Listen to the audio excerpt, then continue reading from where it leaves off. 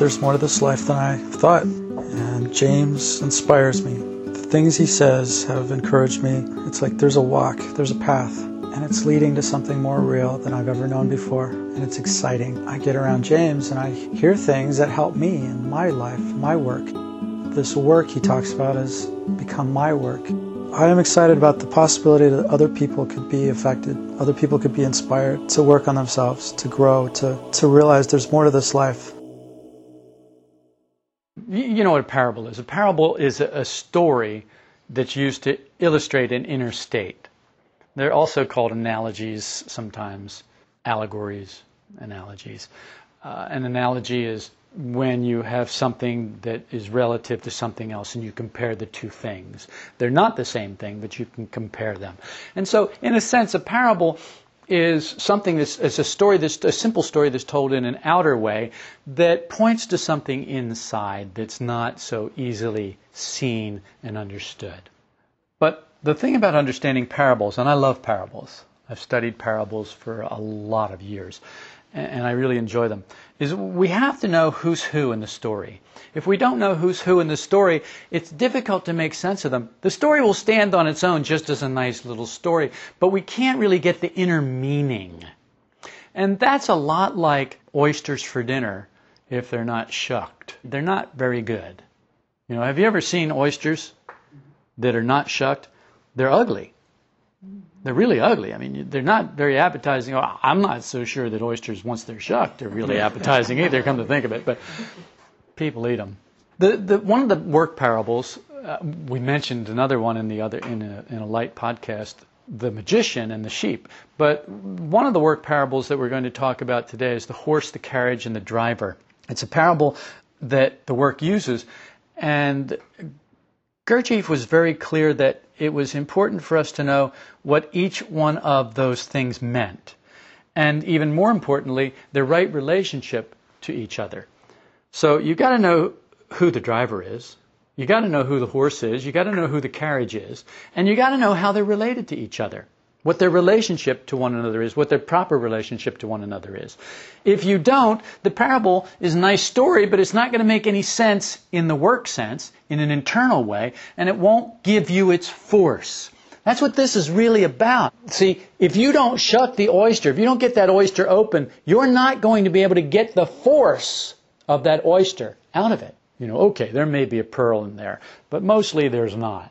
But you open the oyster and you can get its force out of it. Its force happens to be its life. So if you eat the oyster, you are eating its force, its life. And you're taking it into yourself and you're making it your force in your life.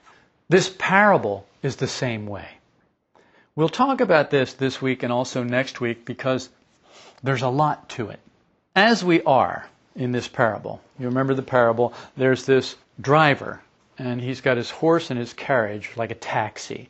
They used this is back in the days of horses and carriages when they told this parable, when Gurdjieff used this parable in the work. Now it would be a taxi cab. But we'll stick with the horse and the carriage and the driver because it works. So the horse and the carriage are outside. The driver is in the bar. They called it the public house or the pub in England and Europe. But we're in America, so we'll call it a bar. We'll say the chauffeur, the driver, he's in the bar and he's drunk. He's just in there drinking. He's spending all his money drinking. So he doesn't have any money to feed the horse. So the horse is starving to death out there. And he doesn't have any money because he's spending all his money drinking. And he's in there in a drunken stupor. He doesn't have any money to paint the carriage, to fix its wheels, to grease the axle so that it'll go. So it's in bad shape and the horse is starving to death and the reins are all broken and in pieces. But he doesn't even know that. He doesn't even care about that. He forgot all about that. He's so drunk and he's been so drunk for so long in the bar, he's forgotten all about the horse and the carriage. As we are, the driver is not on the box of the carriage. So there's a carriage has wheels and it has a box and then it has a seat up on top of the box where the driver can sit, and if he's got a pair of reins, he can direct the horse, and the horse can pull the carriage to go wherever he directs it to go. So that's the way it's supposed to work. But as we are, The driver is not on the box, he's in the bar. The horse is not properly fed nor rightly harnessed to the carriage, and the carriage is in bad shape.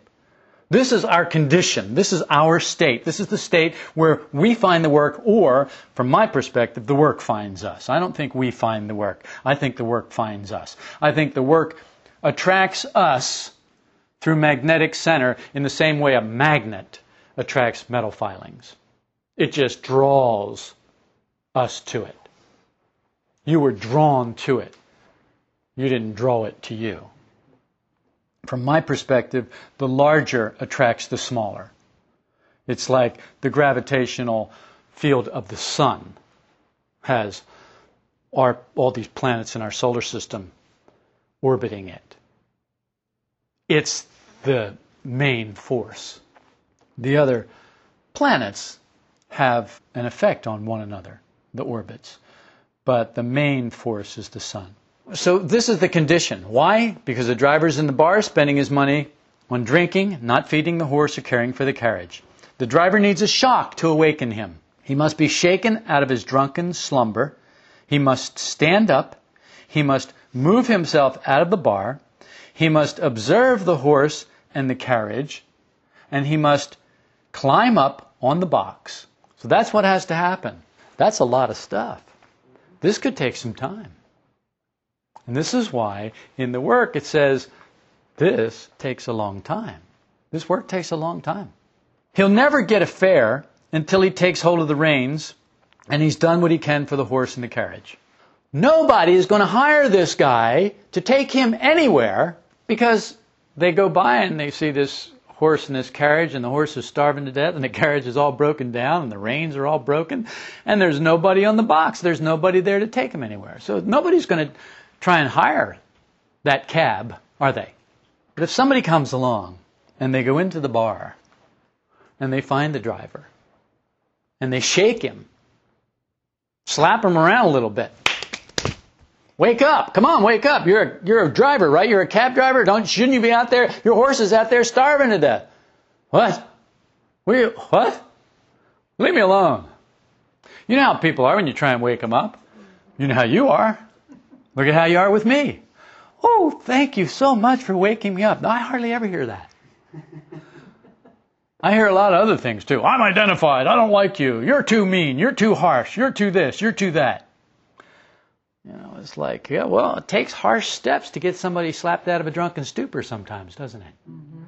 Mm-hmm. Yeah, and we see it happening to somebody else and say, well, you're so gentle with them. Why were you so hard on me? The object of this work is to reach real I through the long inner path of self-remembering and work on oneself. In this parable, there's the horse, there's the carriage, there's the driver, but one of the things we haven't talked about in the parable is the fare, the person who hires the driver to take him somewhere, and that's the master. The master represents real I in us. So in this parable, the master is real I. There's much to do to get from the drunken stupor to a real fare with master directing us. We must attain unity. No I that we know or that we can observe right now has the strength to give us unity by subordinating all the little I's inside of us into one whole. We just don't have it. We don't have what it takes. So our first task is to try and find something in us that can start to make some sense out of this multiplicity that we are, out of all these different I's and all these different wills, running in all these different directions. Or as one of our questions in the Light podcast was, I want to cancel debt, but there are all these other I's that don't want to cancel the debt and say I have every right not to cancel the debt and I shouldn't cancel the debt. But there are these I's that want to cancel the debt. Right. So how do you deal with that? That's what this work is about. We have to attain unity. We progress through several stages, and they're stages just like first the grain, and then the grain sprouts, and then it grows, and then it puts forth a blade, then puts forth an ear, then it puts forth grain in the ear. So you have a progression, a natural progression. Well, there's a natural progression in this work as well, an internal progression. First, you start off with observing eye. You have to designate one eye in you that grasps some of these work ideas and that values them and has some emotional feeling for them. You designate that eye or that group of eyes as observing eye. You say, okay, you observe the rest of these eyes. That's your job. So you start off with observing eye. Then, if you're fortunate and you work and you're diligent in your work and you're sincere and you're genuine, you will end up with deputy steward, which is the next step. And then, the next step after that, if you continue to be diligent and work, then you end up with steward. And finally, and this is a long way from us, but we'll mention it. Finally, there's master, real eye, who can direct the whole slew of eyes inside of us. But we don't know what that is right now. First, we have to awaken from our drunken sleep in the bar, realizing that we're asleep. So if the driver just realizes that he is asleep, if somebody can come along and trip over him, and he wakes up just for a moment and looks and he notices that he was asleep, realizing that he's in a drunken stupor, that he's in a bar, just that in and of itself often is enough to get somebody motivated, moving. When you began to see that you really were asleep, that it wasn't just something that I was saying, you began to have a little motivation. Like, whoa. All right, remember, think back to the time that I had you were supposed to remember yourself every hour on the hour. So every time that the big hand hit the 12 on your watch or the clock, you were supposed to remember yourself. And if you noticed between then and some other time in that hour or the next hour or maybe 10 hours later that you had not remembered yourself, that you had just slept right through that whole hour, then you were supposed to splash cold water in your face. Do you remember that? Mm-hmm. And people took little coolers and water bottles with them, and everywhere they went, and they'd look at their watch and they'd throw water in their face. And some people had egg timers on their belts. You remember? The little egg timer would tell them, "Oh, you better remember yourself." It was like, okay, well, that's good, but try and remember yourself without the artificial sweeteners, the egg timer and like that. So try to remember yourself. And so when you started to see, what you started to see from that was that you sleep a lot and that you don't know it. But trying to wake up showed you and convinced you that you slept most of the time. So realizing began to help you to try to awaken. Now the carriage represents the body, but we can't start there. The reason we can't start with the body is because it doesn't work. Just that simple. It just doesn't work. But there are lots of teachings that do start with the body. The problem with it is that if we start with the body, it could put us into a deeper sleep. Now I'll explain that in a little bit. But right now what I want to talk about is, what is the driver drinking? Well, of course, we all assume that since he's in a bar, he's drinking alcohol. No. There are people who are sound asleep and in a drunken stupor who have never tasted alcohol. In this parable, what the driver is drinking, or at least one of his favorite drinks at happy hour, is imagination. He's having this, there's a zombie, there's a vodka gimlet, there's a martini, there's a highball, there's this and there's that. There are a lot of different drinks in a bar. He's having imagination. That's one of his favorite drinks. So when he goes into the bar, instead of saying Budweiser or Schlitz or martini, very dry, or this or that, he says, "An imagination, please. Make it a double." Do you want that on the rocks? No, straight up is fine. I've had a hard day. Okay. He's drinking imagination because it's one of his favorite drinks. And it supports imaginary I. Imaginary I is the belief that he's unchanging, that he's full of will, and that he's fully conscious. In other words, that he can do anything he wants to do, that all he has to do is set his mind to do it, and he can do it. You'll see, just by what I'm explaining, that most everybody we know is in the bar. Most everybody we know is absolutely, let me see, it's a nice way to say this, plastered on imagination. They're plastered. If they're given a field sobriety test, they're going to fail it. And this work is a field sobriety test. Touch your finger to your nose. I am touching my finger to your nose. No, your hand is in your pocket. Don't tell me where my hand is. And then you get aggressive and nasty. And that's why field sobriety tests are given by people with guns and handcuffs and radios that they can call for backup, because we get aggressive and nasty in our drunken stupor. The problem of esotericism is always the same. How to awaken man from the state of sleep and make him realize that he's asleep. This has always been the problem. Thousands of years. How do you get man to realize that he's asleep and awaken him from his sleep? How do you do that? And it's a tough question, and a lot of people have given their lives trying to get man to realize that he's asleep and that he needs to awaken from his sleep. Because, as I said, given a field sobriety test, there are some very nasty drunks out there, and they would kill the person giving the test if they could. And it happens. It's more of a calling than something that people just jump on as, oh yeah, I want to go and wake people up who are asleep. That's not a good idea. Now, not only asleep, but wasting force in falsity and violence. We're not just asleep. If we were just asleep, okay, you wake up. You remember Jesus told the disciples, well, our friend has fallen asleep, and they meant Lazarus. And they said, well, if he's asleep, he'll wake up. What are you worried about? So Jesus told them plainly, he's dead. And they were all sad, and then we're going there. So we're going there. And they were all like, yeah, but you can't go there because, all the sleeping people are waiting for you. They're going to kill you. They're trying to kill you. They're so upset that you're trying to wake them up. They're going to try and kill you. So don't go anywhere near that place. He said, no, we have to do it because of our friend. And so there's that parable story, which kind of goes along with this one. But you see that we're not just asleep. We're wasting our force in falsity and violence. We can get very violent when someone tries to shake us and wake us. We can get very violent.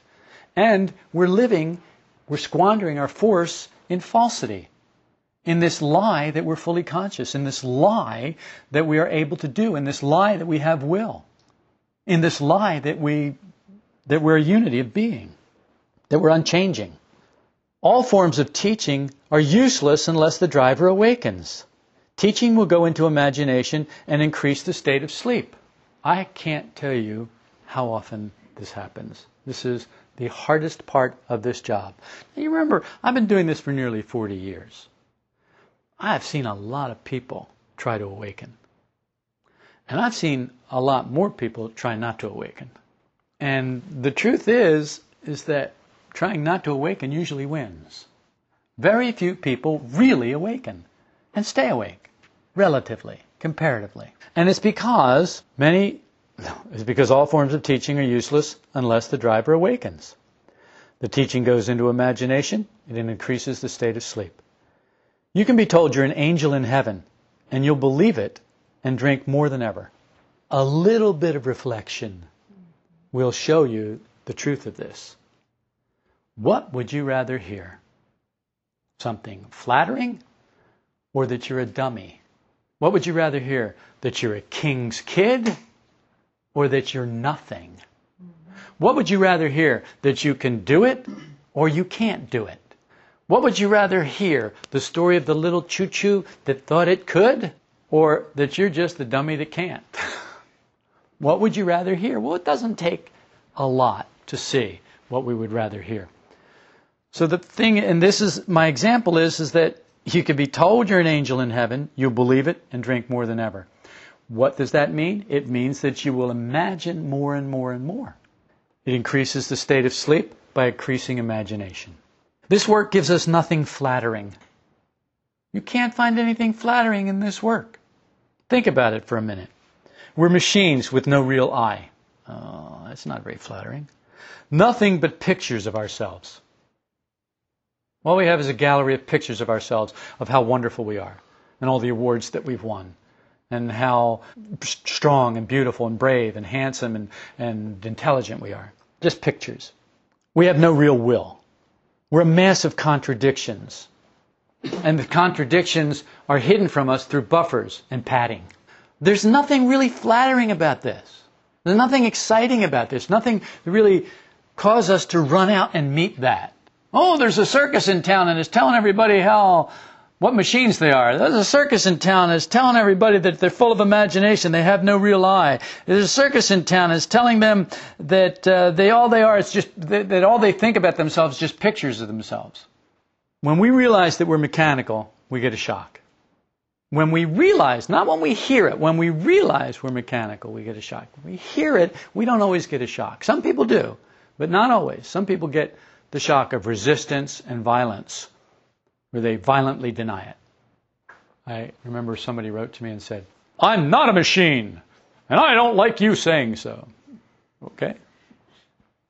They were really vehement about it. I go, okay, fine. People are not machines. People are people. Okay, fine. Have it your way. So when we realize we're mechanical, we get a shock. If we don't realize we're mechanical, we just get denial, we get angry, we react. There's a difference. Now, it may only be an uneasy feeling, but it's the beginning of awakening if it's nourished, because it's the truth. You see, the beginning of awakening, whatever it is, if it's the truth, if you nourish it, if you water it, if you put some fertilizer on it, if you feed it, if you stir it up a little bit, it will grow, because it's the truth. The truth about us will grow. The lies about us are doomed. That's why the false personality is working so hard, because it knows it's doomed. And so it's got to work 24 hours a day to keep the facade going. It's like in The Wizard of Oz. The man, pay no attention to the man behind the curtain. I am the great and powerful Oz. And the little dog Toto runs over and pulls the curtain away. And you see this old guy back there, and he's pushing levers and speaking into this big microphone, and it makes his voice all boomy and everything, and it makes all the smoke and the mirrors and all this stuff. But here's just this little old man back there, and with all the levers and mirrors and smoke and the boomy voice and everything, and the microphone, the amplified voice. But the truth was that was a picture of false personality. See, that could be used as a parable. It's a picture of false personality running things behind the scenes, and it's all running it all through a big lie, through illusion and lie. All awakening has a sour taste. When you begin to awaken, you're beginning to remember yourself.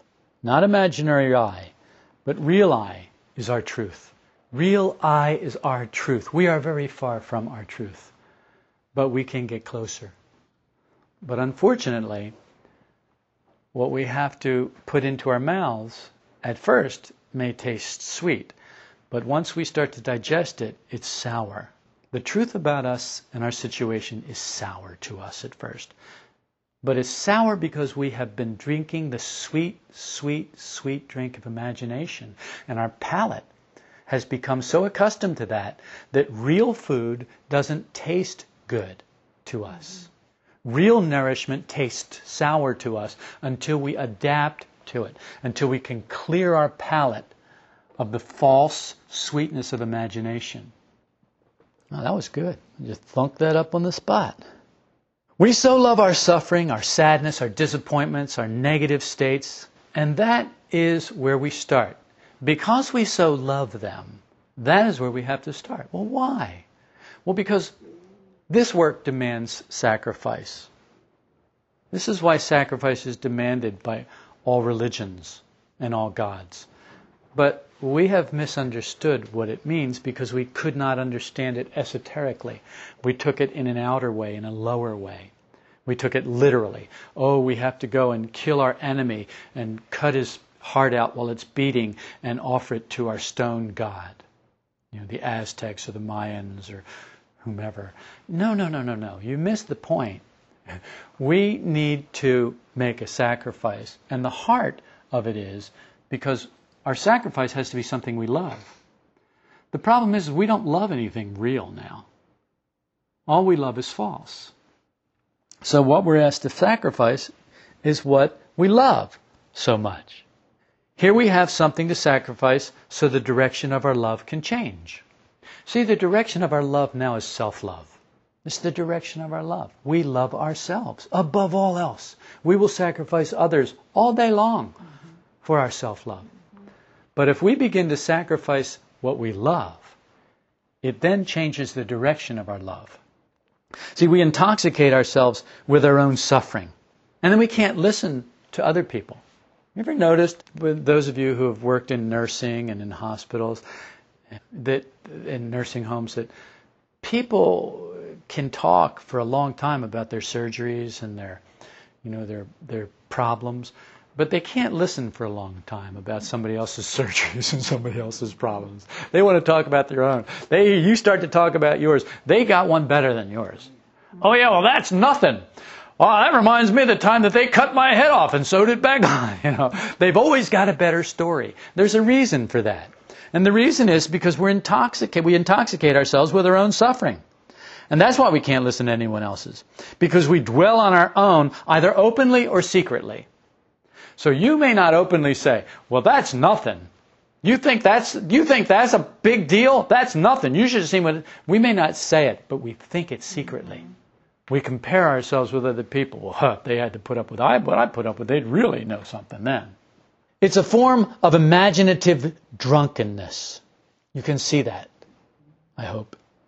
The driver must begin to think. First, we hear a voice saying things over and over without noticing much what's being said. We're dreaming of other things. We're in the bar and we're drinking imagination and we're dreaming of other things. But we hear a voice off in the distance. But we don't really know what's being said, but we hear the voice. And, when we keep drinking. But we have to think. But we aren't thinking, we're drinking instead. But we hear the voice. And it's just saying over and over again something, over and over again. It's distant, but we hear it. And like I said, we're dreaming of other things. And after some time, something falls on our ear. Or something falls on the ear of the sleeping driver, if we want to stick with the parable. Yes, he thinks. That's true. Now, you can relate this to yourself.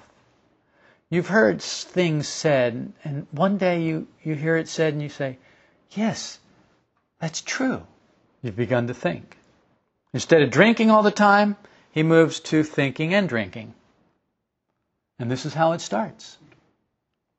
Still in the bar, the horse is still starving, the carriage is still unrepaired, but he's not yet aware of that. What he's aware of is this voice that keeps saying something over and over again. And he says, yes, that's true. And then he has another drink. And then later he hears the voice again. He goes, I remember that. Well, that's right. And then he has another drink. And he's still in the bar. His thinking isn't strong enough to become emotional and get him to his feet yet.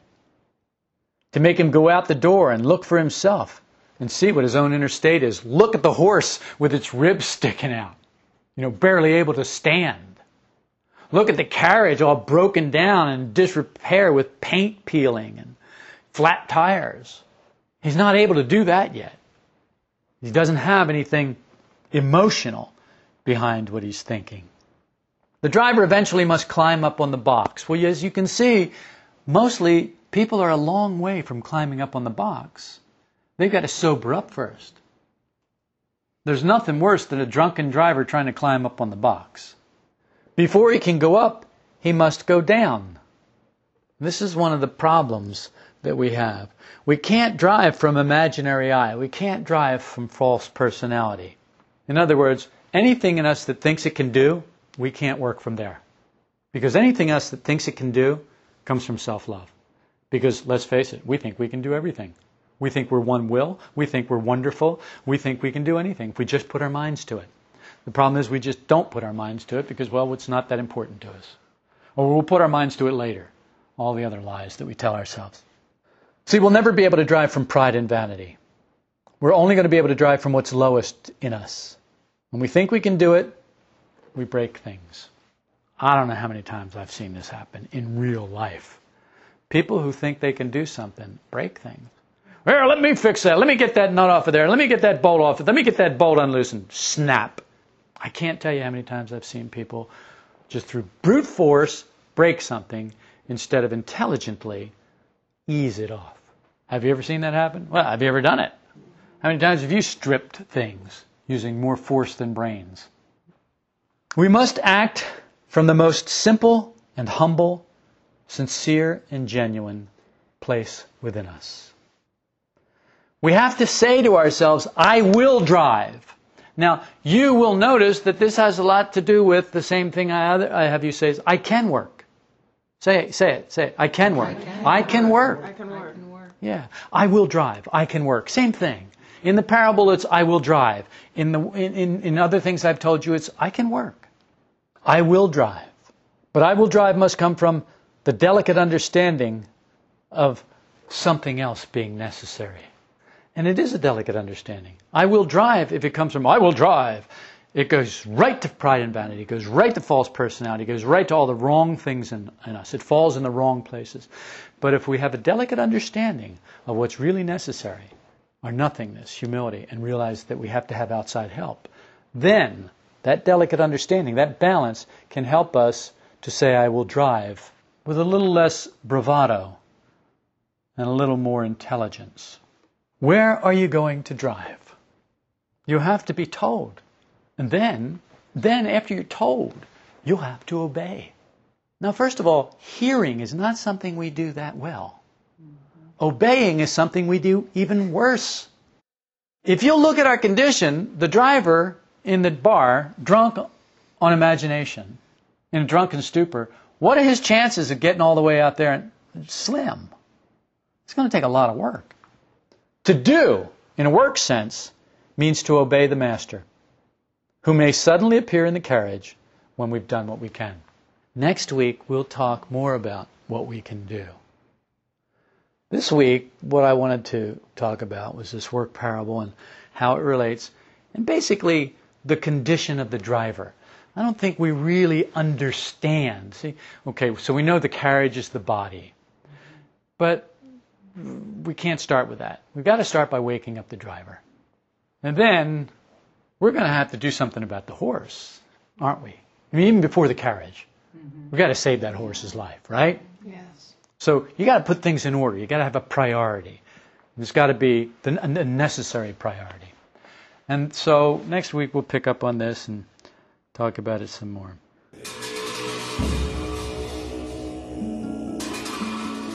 We've put together a website to go along with the podcast, solidrockvista.com. You'll find there a thoughts page where I write thoughts about the work and how it applies to our daily life. I'd like you to read as well as listen.